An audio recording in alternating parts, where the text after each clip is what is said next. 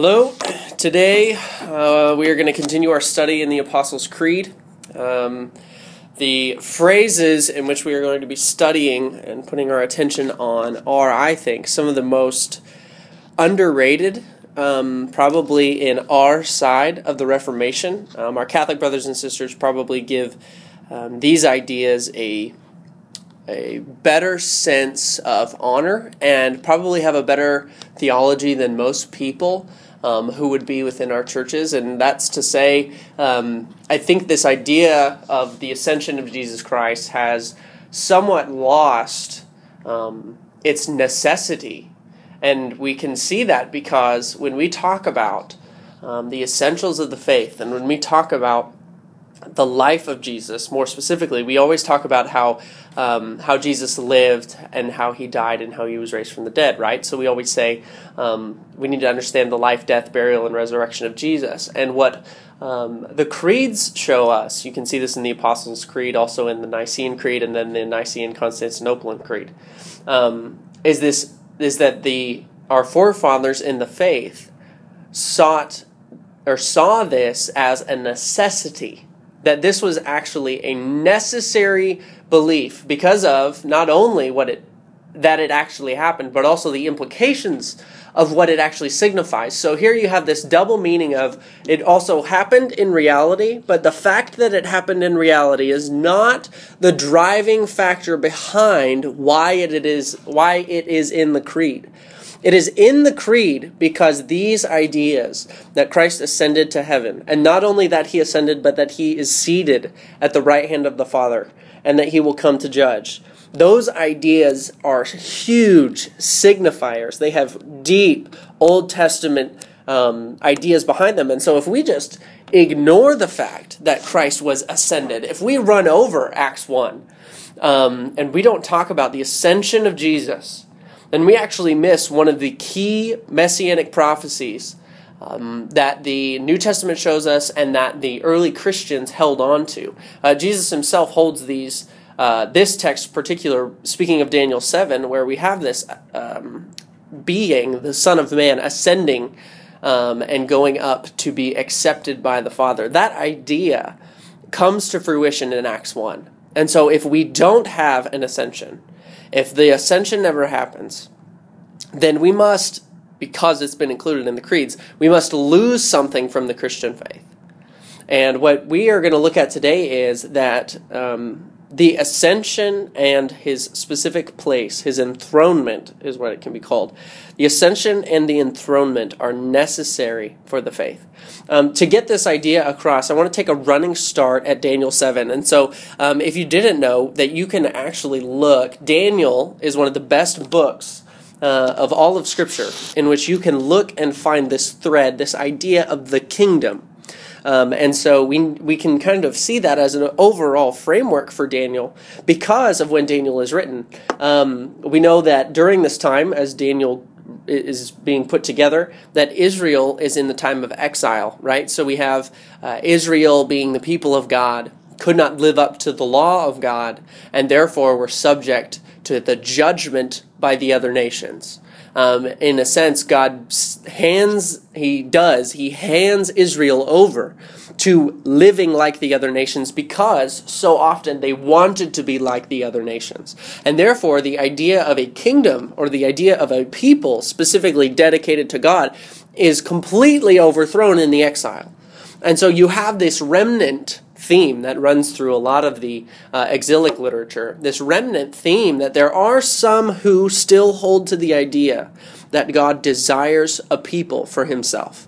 And so we know that God has promised that he will make out of Abraham this nation, yet this nation has fallen. And therefore there is this constant question in the Jewish mind that is, when will God bring about the promises that he had given to our forebears? When will God raise up the king he promised in 2 Samuel?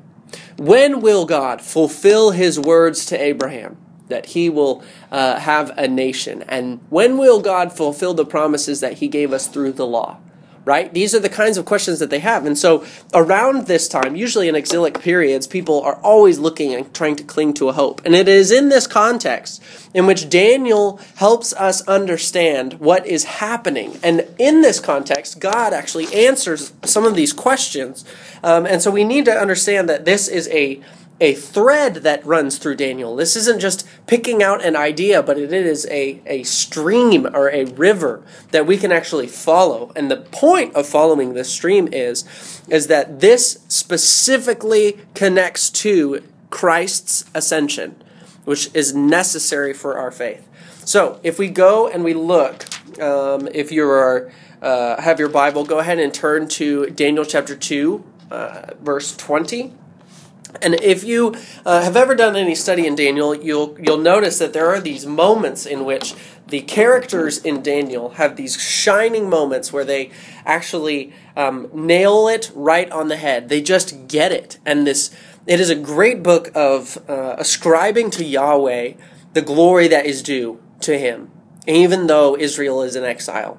You have pagan kings who give glory to God. You have some of the prophets. You have Daniel himself giving glory to God. So there are these glimpses, these windows of true reality, of a real reference to the glory that is in God.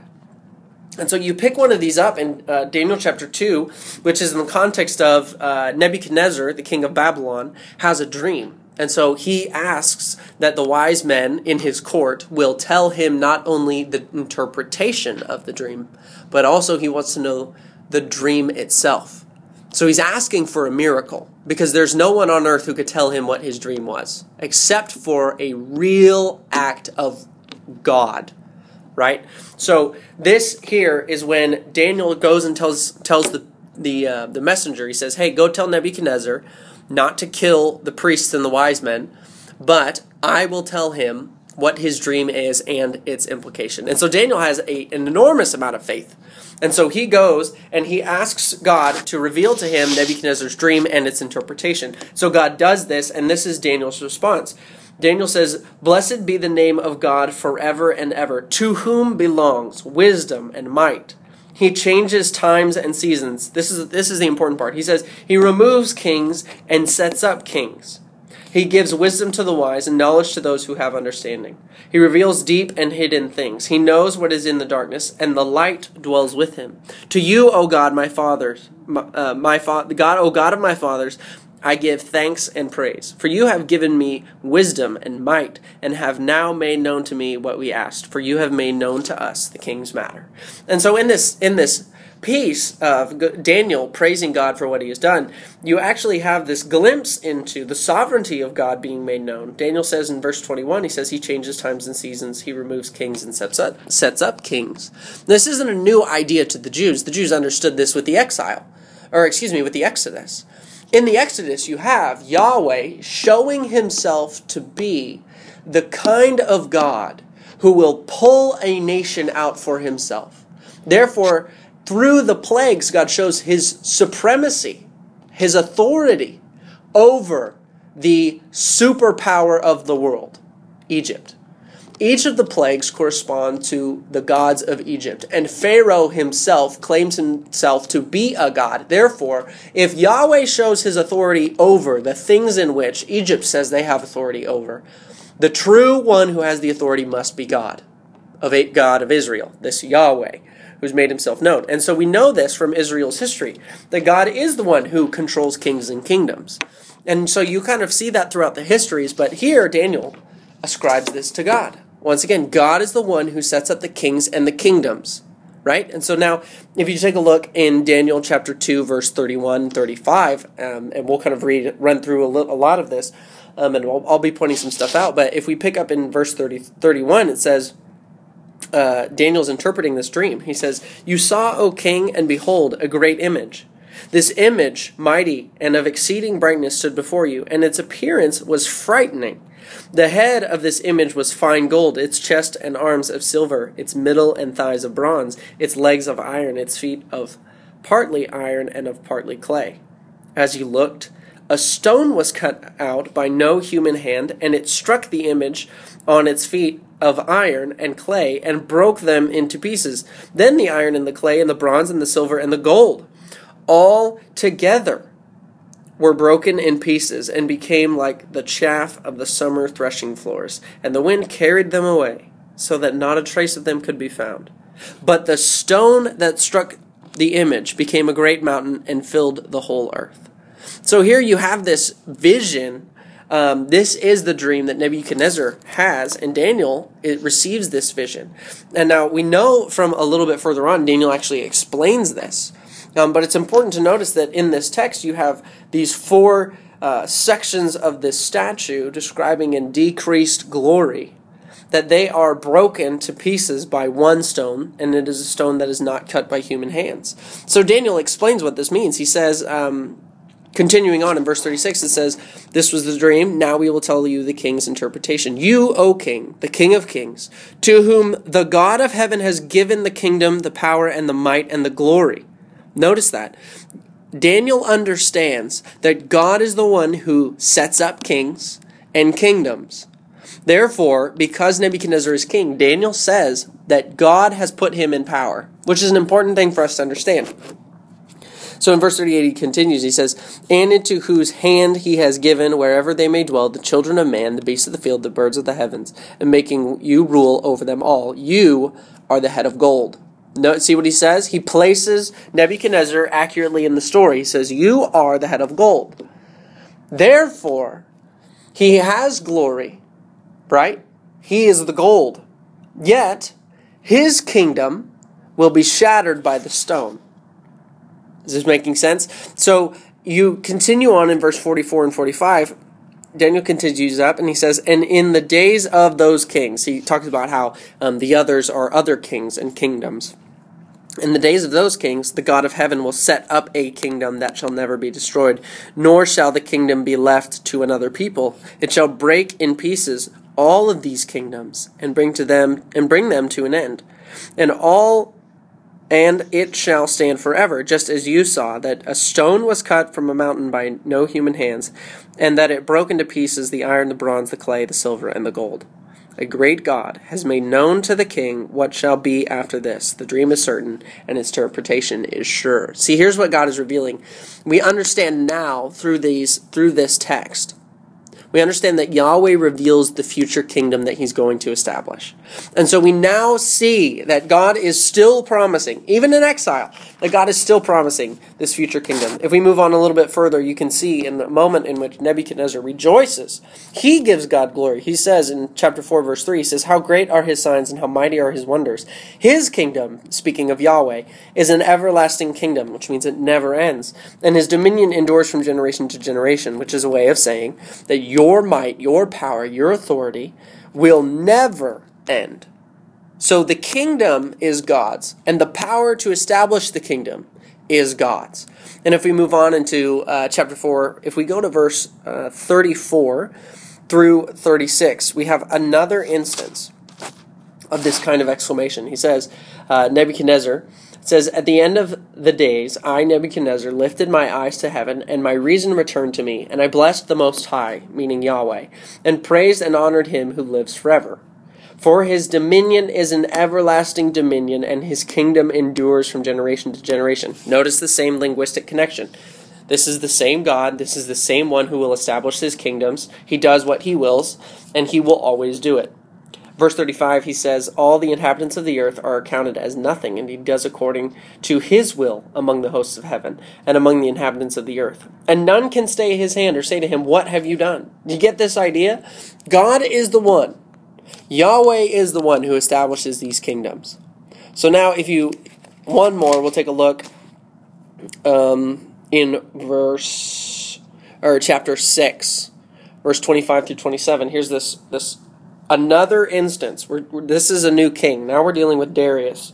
"Then King Darius wrote to all the peoples and nations and languages that dwell in all the earth." So the kingdoms have shifted. Babylon was in power, and then as Babylon kind of loses some of its ground, Persia kind of takes over, and so it becomes this Medo-Persian Empire.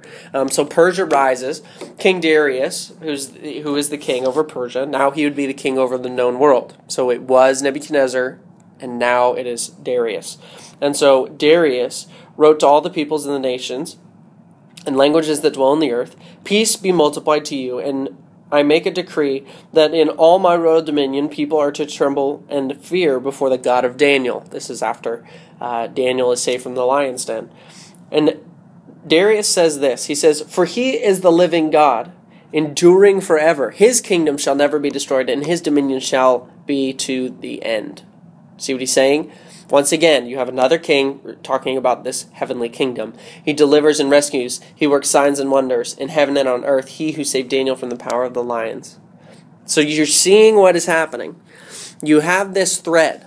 And this is important because we haven't gotten to the ascension yet. But in chapter 7, one of the most important chapters of the Bible, in chapter 7 you have the kingdom handed over to the Son of Man, which is a huge deal.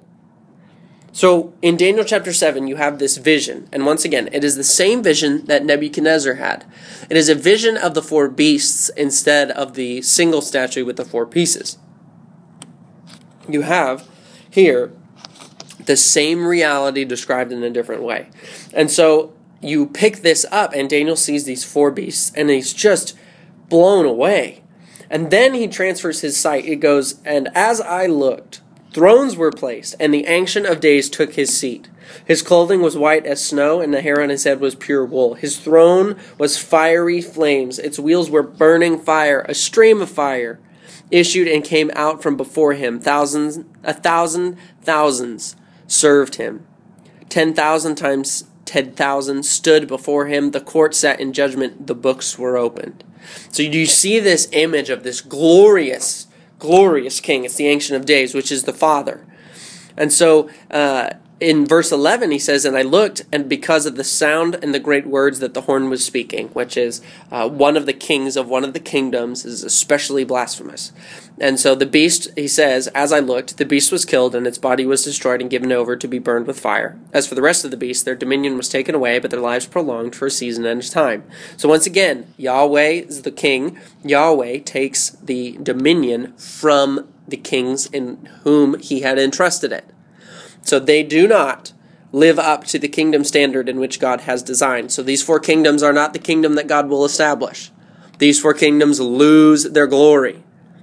And this is when you have this magnificent text. This is the most clear messianic prophecy text that you can find in your Old Testament. It says, "And I saw in the night visions, and behold, with the clouds of heaven," which, if we pay attention to the theme of clouds throughout our Old Testaments, you'll be able to follow that the clouds symbolize the presence of God. The clouds envelop the tabernacle. The cloud led the people out of Egypt. The cloud enveloped Sinai. The cloud entered the temple when it was dedicated. So this is the presence of God. It says, "And behold, with the clouds of heaven," so presence, "there came one like a son of man. And he came to the Ancient of Days and was presented before him." So this is an ascension. He goes up with the clouds to the Ancient of Days. It was presented before him. "And to him," this is the transfer, "to him was given dominion and glory and a kingdom, that all peoples, nations, and languages should serve him. His dominion is an everlasting dominion which shall not pass away. His kingdom, one that shall not be destroyed." So do you see what's happening? This is an ascended being to the Heavenly Father, an ascended being because of their name, which is the person and work. Because of who they are, Yahweh hands the kingdom over to this being, which is crazy to think about, because this is the Father's kingdom. Remember earlier, it all belongs to Yahweh. And yet here we have a glimpse into a triune God interacting with himself, in which he has presented to another being, we understand this as Christ, another being the kingdom in which is the Father's. Which is how we can see that if this being is ascending to the Father, then that means, according to Daniel 7, that one is the one whom is the king of the kingdom. So if Christ is king, then we understand that it was the Father's And as Christ ascends to the Father bestows on him, gives over to the Son, the kingdom, which is absolutely crazy to think about. And so when that happens, we need to take a look and see a little bit further. There are 3 other areas in this text where the same linguistic connection is made, but it's not with the king. Notice what happens. If you continue on in verse 18, it says, "But the saints of the Most High shall receive the kingdom and possess the kingdom forever and ever." Okay, that's in contrast with the 4 beasts. It talks about that in 17. So in 17 you have the 4 beasts, and then in 18 you have the people of the kingdom, who are the saints. And notice how they're described. They're going to possess the kingdom. Right? God hands the kingdom over to the Son, and the Son hands the kingdom over to the saints. They possess the kingdom. It doesn't just say it once, it says it 3 times. So again, in verse 21, he says, "As I looked, this horn," this is the previous horn, "this horn that made war with the saints and prevailed over them." So for a time, the saints look like they're losing, but in reality they're not. "Until the Ancient of Days came, and judgment was given for the saints of the Most High. And the time came when the saints possessed the kingdom." Once again, who gets the kingdom? The saints do, which was attributed to the Son of Man. Again, it says, for the 3rd time in verse 27, "And the kingdom and the dominion and the greatness of the kingdoms under the whole heaven shall be given to the people of the saints of the Most High. His kingdom shall be an everlasting kingdom. All his dominion shall serve and obey him." You see what it does there?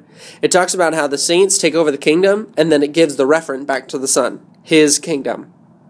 All shall obey him. So here's what you need. This is a prophecy, therefore this must happen in reality, which we see happen in Acts 1. So the ascension to heaven is not just the way in which Jesus gets out of earth. It's not like It's not like he went in the easiest way possible. He went in a way to signify the reality that Daniel 7, that the kingdom that in which the Father has promised is present. It is accomplished. It is victorious. It is officially here. It signifies the establishment and the fulfillment of God's eternal and victorious kingdom among men. That's what it does for us. So the next part of the creed says, "And it sits at the right hand of the Father Almighty." So he ascended into heaven, and he sits at the right hand of the Father Almighty. This is important because it's in the creed. It's important because our fathers in the faith established that it was necessary that we understand Jesus' geography in heaven. It's not that he's just in heaven somewhere, but where he is essential for us to understand. If we think about this, what does the enthronement actually signify? If you think about it and you don't have a text to it, then you need to be thinking about Psalm 110.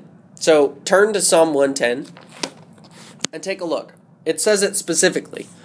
Jesus uses Psalm 110 in the Gospels. Psalm 110 is the most quoted and the most referenced section of the Old Testament among the New Testament texts. So Psalm 110 is a huge idea. This is a Psalm of David. Here's what it says. It says, verse 1, "The Lord says to my Lord, sit at my right hand until I make your enemies your footstool. The Lord sends forth from Zion your mighty scepter. Rule in the midst of your enemies. Your people will offer themselves freely on the day of your power. In holy garments from the womb of the morning, the dew of your youth will be yours. The Lord has sworn and will not change his mind. You are a priest forever after the order of Melchizedek. The Lord is at your right hand. He will shatter kings on the day of his wrath. He will execute judgment among the nations, filling them with corpses, and he will shatter chiefs over the wide earth, and he will drink from the brook by the way. Therefore he will lift up his head." So you see what he's saying? That in order for this to happen, if Christ is going to be enthroned, then we also need the prophecy of Psalm 110 to be fulfilled in Christ. He must be seated at the right hand of the Father. And this is a further implication that Christ is indeed the king in which the king who the Father hands the kingdom over to. And notice how he says he's a priest. So you have the line of the kings and the line of the priests aligning in this one person, in Christ. And so you have this picture of Christ being seated at the right hand of the Father, and that the Father promises that in time, everything will be put under the lordship of Christ. Everything will go under him. And if you think about this, as we talked about earlier, when you think about this kingdom, and you think about the king, and you think about the enthronement and the ascension, the important texts we hold on to are 2 Samuel 7, which is David promising to build God a house, meaning the temple, and God turns it around on him and says, no, I will build for you a house. And he's talking about a king who will live forever, or a king who will rule forever. And so you have this idea that Solomon comes along, and actually the kingdoms get worse. With Solomon's sons, the kingdom falls apart. So the kingdom does not go in the trajectory in which God promised in 2 Samuel 7, so it does not become fully fulfilled until we have this future king and this future kingdom. And then we need to understand what we talked about in Daniel 7, that this king needs to ascend to the right hand of the Father. The referent, the Lord in Psalm 110, is the Son of Man in Daniel 7, because they are both what we see happen in Jesus. Therefore, the Lord of Psalm 110 is Yahweh speaking to Christ. Sit at my right hand until I make your enemies your footstool. Sit at my right hand until I fully give to you everything that we've promised. Get the idea? So he has to be at the right hand of the Father, A, because it is prophesied in 110, and also because the right hand is a position of power, and he's seated, showing a symbol, or as signifying that the work in which he has done is accomplished. If a king is acting, he's standing. If a king is seated, he has completed things. That's kind of the old idea of it. So here's where this is interesting. If we take those ideas, you can see specifically Jesus pulling this out in Luke 22. Jesus specifically says, in a couple of places, he talks about being seated at the right hand, and the Son of Man being seated. You see this in Luke 22, verse 67 and 68. So Jesus is before the council, and he says, the council says to him, if you are the Christ, tell us. But he said to them, if I tell you, you will not believe, and if I ask you, you will not answer. But from now on, the Son of Man shall be seated at the right hand of the power of God. So they said, are you the Son of God then? And he said to them, you say that I am. Then they said, what further testimony do we need? We have heard it ourselves from his own lips. Now, we might not think that that's a big deal, but they understand what he's saying. They get what he's signifying. If you are the one prophesied from Psalm 110, then you are claiming to be the Son of Man from Daniel 7, then you're saying you're the Messiah. And they have a big problem with that because Jesus' ministry doesn't look like they wanted it to look. They want a Daniel 7 only kind of king. They want a victorious, militant leader, which is what they have in the Maccabees, which happens just a few generations earlier. But what happens here is there's a mixing of Isaiah 53, which is the prophecy of the suffering servant, that there would come someone who will take on the injustice of the world to himself for the forgiveness. And so if that happens, they don't expect the Isaiah 53 and Daniel 7 to be the same person. But you actually see this in Mark 10 when the apostles talk to Jesus and they're saying, they're kind of bickering about their positions and they're wanting seats of authority. And Jesus says, the Son of Man did not come to be served, but to serve and to give his life as a ransom for many. Right? So he's pulling Son of Man, Daniel 7 idea, one who is militant leader, victorious king. And Jesus mixes that with Isaiah 53. No, he actually needs to give his life. And therefore, we are actually called to do the very same. So in this gospel narrative of this ascension and the enthronement, you actually have also a very important ethic, an important motive for the method in which we live our lives. You have an important piece here that comes in. If you look at Philippians 2, Paul talks about this. He links it linguistically with this ascension. Those of you who know Philippians 2, here you see Jesus ascending as the main principle for the ethics of the Philippians. So in this section of Philippians 2, he talks about how we are unified in the same mind, this mind of love that has been given to us by Christ. Therefore, here's what he does. He offers up the gospel reality as a symbol of how we ought to live with one another. Basically what he says is, if you want to be a part of the kingdom, you must live like the king. And the king lived an Isaiah 53 kind of life. So here he says in Philippians 2, verse 5, it says, have this mind amongst yourselves, which is yours in Christ Jesus, who, though he was in the form of God, did not count equality with God a thing to be grasped, but emptied himself by taking the form of a servant. Being born in the likeness of men and being found in human form, he humbled himself by becoming obedient to the point of death, even death on a cross. Therefore God has highly exalted him and bestowed on him the name that is above every name. Did you hear it? God has highly exalted him and bestowed on him the name, which is the person and work, has bestowed on him the name that is above every name, so that the name of Jesus, every knee should bow in heaven and on earth and under the earth, and every tongue confess. What? That Jesus Christ is Lord, to the glory of God the Father. You've got a lot going on there, but here you see Paul pulling this idea out. This is how the king operated. Therefore, we must operate in a similar way. And so with the enthronement specifically, the enthronement signifies the complete righteous work of the Christ and the fulfillment of God's promises to Israel in the establishment of the kingdom. Right? They have a king. And not only with that, but now that this ascension piece has been completed, as Christ goes up and as he establishes his place in heaven, you also get what Paul talks about in Ephesians 4.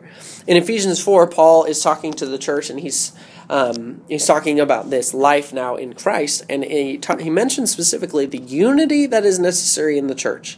So he says in chapter 4, verse 7, he says, but grace was given to each one of us according to the measure of Christ's gift. Therefore it says, when he ascended on high, he led a host of captives, and he gave gifts to men. In saying he ascended, what does it mean but also that he descended into the lower regions, the earth?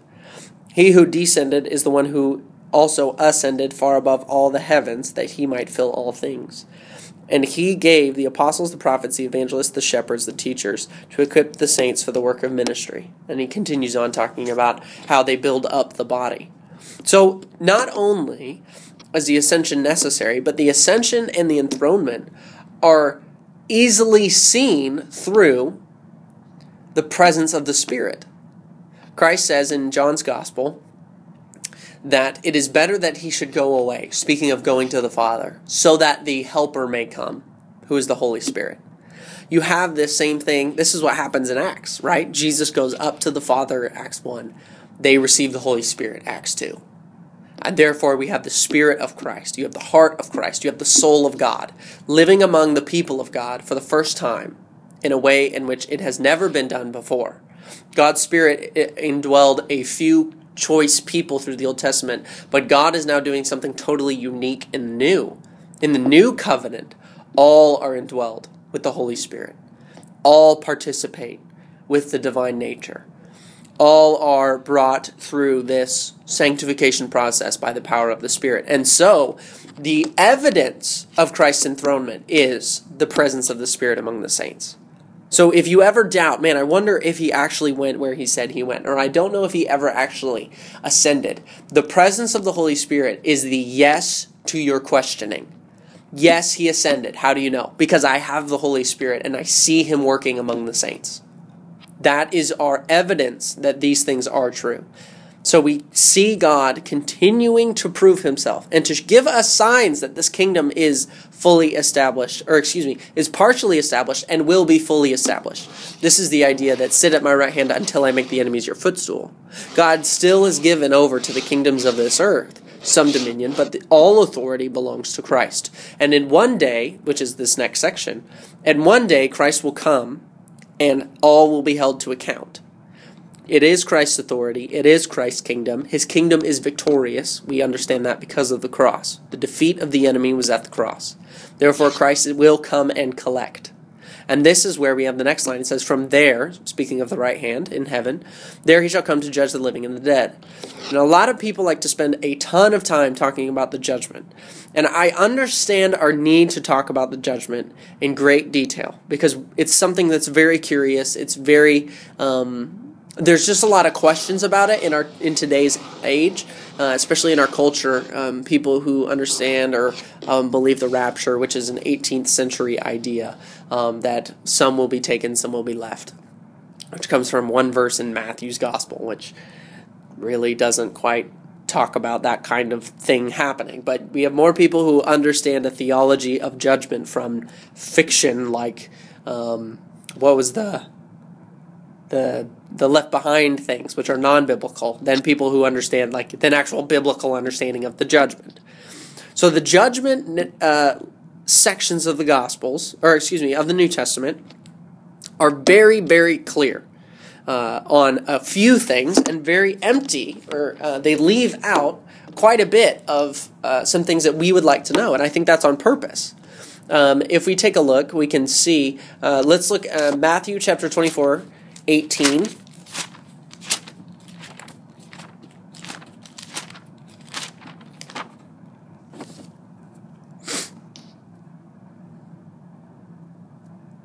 Oh, excuse me. That is not what I wanted to talk about. Oh, sorry. What I wanted to do is 28:18. I don't know why I said that. Okay, here is what we need to understand. This is why Christ gets to do things, okay? This is the Great Commission of the Great Commission. Okay, so in Matthew 28, you have the Great Commission at the very end, but we often miss this.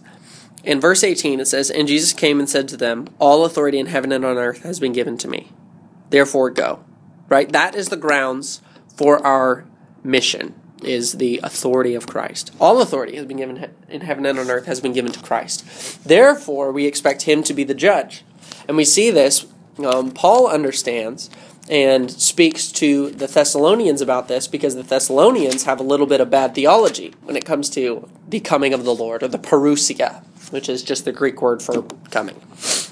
So in 1 Thessalonians chapter 4, 13 through 18, you can see this.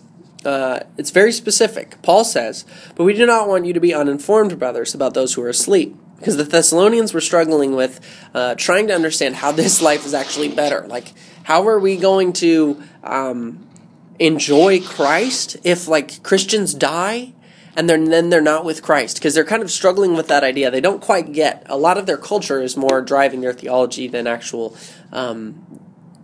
Spirit-driven understanding. So Paul offers his understanding. He says, "I don't want you to be uninformed, brothers, about those who are asleep," meaning dead, "that you may not grieve as others who do not have a hope. For since we believe that Jesus died and rose again, even so, through Jesus, God will bring with those who have fallen asleep. For this we declare to you by a word from the Lord, that we who are alive, who are left until the coming of the Lord, will not precede those who have fallen asleep. For the Lord himself will descend from heaven with a cry and a command and the voice of the archangel and with the sound of the trumpet." Notice the way in which he paints this picture. He uses different language than he talks about in Daniel 7. This isn't, he takes the clouds to the Father. This isn't the presence approaching the Father. This is a descension, right? So earlier was an ascension, now we're talking about a descension. "For the Lord himself will descend from heaven with a cry and a command." It's loud. "With a voice of an archangel." Once again, it's loud. All will hear. "And the sound of the trumpet of God." Right? This is a summoning. If you think about this, you can see this as an old idea. You have this with Nebuchadnezzar. He makes an image of himself, and at the sound of the great musical instruments and all the things and the shouts, right? At this loud sound, all will fall down and worship. Right? And so I think there's some of that going on here. That at this loud sound, Christ appears, and what we have in Philippians 2 is that all will worship. So this is the idea. Christ comes, and Christ will bring with him the dead. Those who have fallen asleep, those are the Christians, those who have fallen asleep, will come with Christ. So they're coming here, right? So those of us who haven't died, we don't go up to heaven. We don't abandon the earth. Christ brings the dead, the saints, and he brings them to us, those who are alive at the time of his coming. And this is where it kind of gets confusing. Paul says, "And the dead in Christ will rise first. Then we who are alive, who are left, will be caught up together with them in the clouds and meet the Lord in the air. And so we will always be with the Lord. Therefore, encourage one another with these words. Notice what he says. He says that we will go up to meet the Lord in the air. And sometimes that means that people think that we go up to meet the Lord and then we leave from there. That's actually not the idea. The idea here in the Greek, if we look at this word to meet, it's not normal. This isn't the same kind of just like, hey, how are you? No, this kind of meeting is what you see when someone meets or greets someone into a city. So it'd be like when Jesus is moving into Jerusalem. The people leave Jerusalem to receive him to Jerusalem. They go out to meet Jesus on the road, and then they accept him into the city. That's the idea. That's the word here. So you go up to meet Christ, and we bring him back to the earth, and then we dwell with him here. That's the idea. Okay? Now, here's what is interesting, is that every time we get this picture that Christ comes, every time that type of thing, that type of event is described, we spend way more time talking about the description of the event, and we totally ignore what the writer or the author or the speaker emphasizes. We emphasize, I believe, the wrong thing almost all the time. And our questions almost always revolve around these types of things. But if you pay attention, every time this type of thing happens, it is always with the instruction to be prepared. Always with the instruction to be prepared. When's Jesus gonna come back? I don't know. He said it'd be like a thief, so we don't know. You know what he did tell us, though? He told us to be ready. So that's what we must do. We must be ready. So you can see that if you want to go ahead and take a look at 1 Thessalonians 5. You can check that on your own. It happens everywhere. Pay attention to how the second coming of Christ, in terms of its description, is always paired with be ready. You don't know when it's going to happen. It'll be like a thief in the night. Therefore, it will be unexpected. People will be doing what they always do, and Christ will come. Therefore, you must be prepared. That's the idea. And also, that's a huge encouragement to the saints. Christ's judgment, Christ's appearing, is not a bad thing for the saints. It's actually a good thing. You have this idea that God's judgment comes, and it's kind of like a double-edged sword. It is judgment and condemnation to those who desire not to be with God, those who deny his Son of lordship.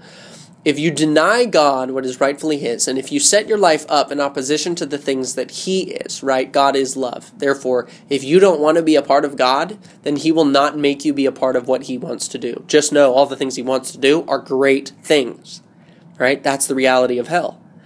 And when God appears to us, when Christ appears to us, we will be given mercy. It will be our salvation at his appearing, and others it will be their condemnation by the way in which they've aligned their allegiance. So our allegiance must always be aligned with Christ the King. And so you have this, again, the Thessalonians are still struggling with this idea, so Paul writes another letter. And so he says in 2 Thessalonians 1, verse 5, "This is evidence of the righteous judgment of God, that you may be considered worthy of the kingdom of God for which you are also suffering. Since indeed God considers it just to repay you with afflictions those who afflicted you, and to grant relief to you who are afflicted as well as to us. When the Lord Jesus is revealed from heaven with his mighty angels in flaming fire, inflicting vengeance on those who do not know God and on those who do not obey the gospel of our Lord Jesus. They will suffer the punishment of eternal destruction away from the presence of the Lord and from the glory of his might, when he comes on that day to be glorified in his saints and to be marveled at among all who have believed, because our testimony to you was believed. To this we always pray for you." And then he continues on that God would take care of them. This is the idea, that Christ will appear to us. All will be made known. And we do not need to fear that when Christ appears that we will be found wanting. Those who are of the faith will not be found wanting. We will be found in Christ. God will look at us and he will ask us, "Why do you deserve to belong to my new kingdom?" And if the answer is anything but, "I don't, but Jesus is my Savior," then we don't belong there. But Jesus is the one who gives us our justification before the Father. Why do you belong here? I don't. But you said that your Son would cover the sins that I had committed, and I am cashing in on that claim. And God smiles, and God is proven right. And it is God gives us this idea. It's unjust for God to punish us for things which his Son has suffered in the end of time. That is a beautiful idea, that God considers you worthy through his Son to be a part of his new kingdom. This final picture, you can see this in Revelation 20. Revelation normally causes a lot of controversy, but this idea seems to be well established. Revelation 20, verse 11, he says, "Then I saw," this is John speaking as he's had all of these crazy experiences and seen these wild things. "Then I saw a great white throne and him who was seated on it." Once again, that's an echo. It's a reference to Daniel 7. This is the idea. "And from his presence earth and sky fled away, and no place was found for them. And I saw the dead, great and small, standing before the throne, and the books were opened. And another book was opened, which is the book of life. And the dead were judged by what is written in the books, according to what they had done. And the sea gave up the dead who were in it. Death and Hades gave up the dead who were in them, and they were judged, each one of them according to what they had done." I love this. "Then death and Hades were thrown into the lake of fire." Death itself is judged. And this is the second death, the lake of fire, which is a reference back to what happens at the beginning of chapter 20, which describes the first resurrection, which in context seems to be the first resurrection is the acceptance of the new life in real life. So it would be like baptism and the acceptance of faith and the entrance into the new community. That's the first resurrection, because we understand that when we go down into the baptistry, as we are baptized into Christ's death, we are resurrected into his life. We are united into his new life, right? That's the idea. So there's this first resurrection. And then here you have a reference of a second death. It seems final. It seems infinite. It seems like the complete end of the things, right? This is the judgment. And so you have a first resurrection and a second death, which comes to us as kind of confusing, but the first resurrection for the saints is the resurrection of the baptism, as we unify our lives with Christ. Therefore, if we have a second death, we must have a second resurrection. If we mention a first resurrection and a second death, that means we must be missing a second resurrection and a first death. So the first resurrection is the one that happens in life as we live in Christ. Therefore, a second resurrection, which will be a final resurrection when we receive the new glory, when we are given new bodies, the incorruptible. We will see Christ and we will be made like Christ. And in an instant, we are made like him. We see him as he is. That is the second resurrection, the full resurrection. And also you have the first death, which comes to all of us. It's appointed once for men to die and to be judged. So we die in real life, and those who do not put their faith in God, it says, die again. This death is the lake of fire. It's Gehenna, Hades, the same idea. It's hell.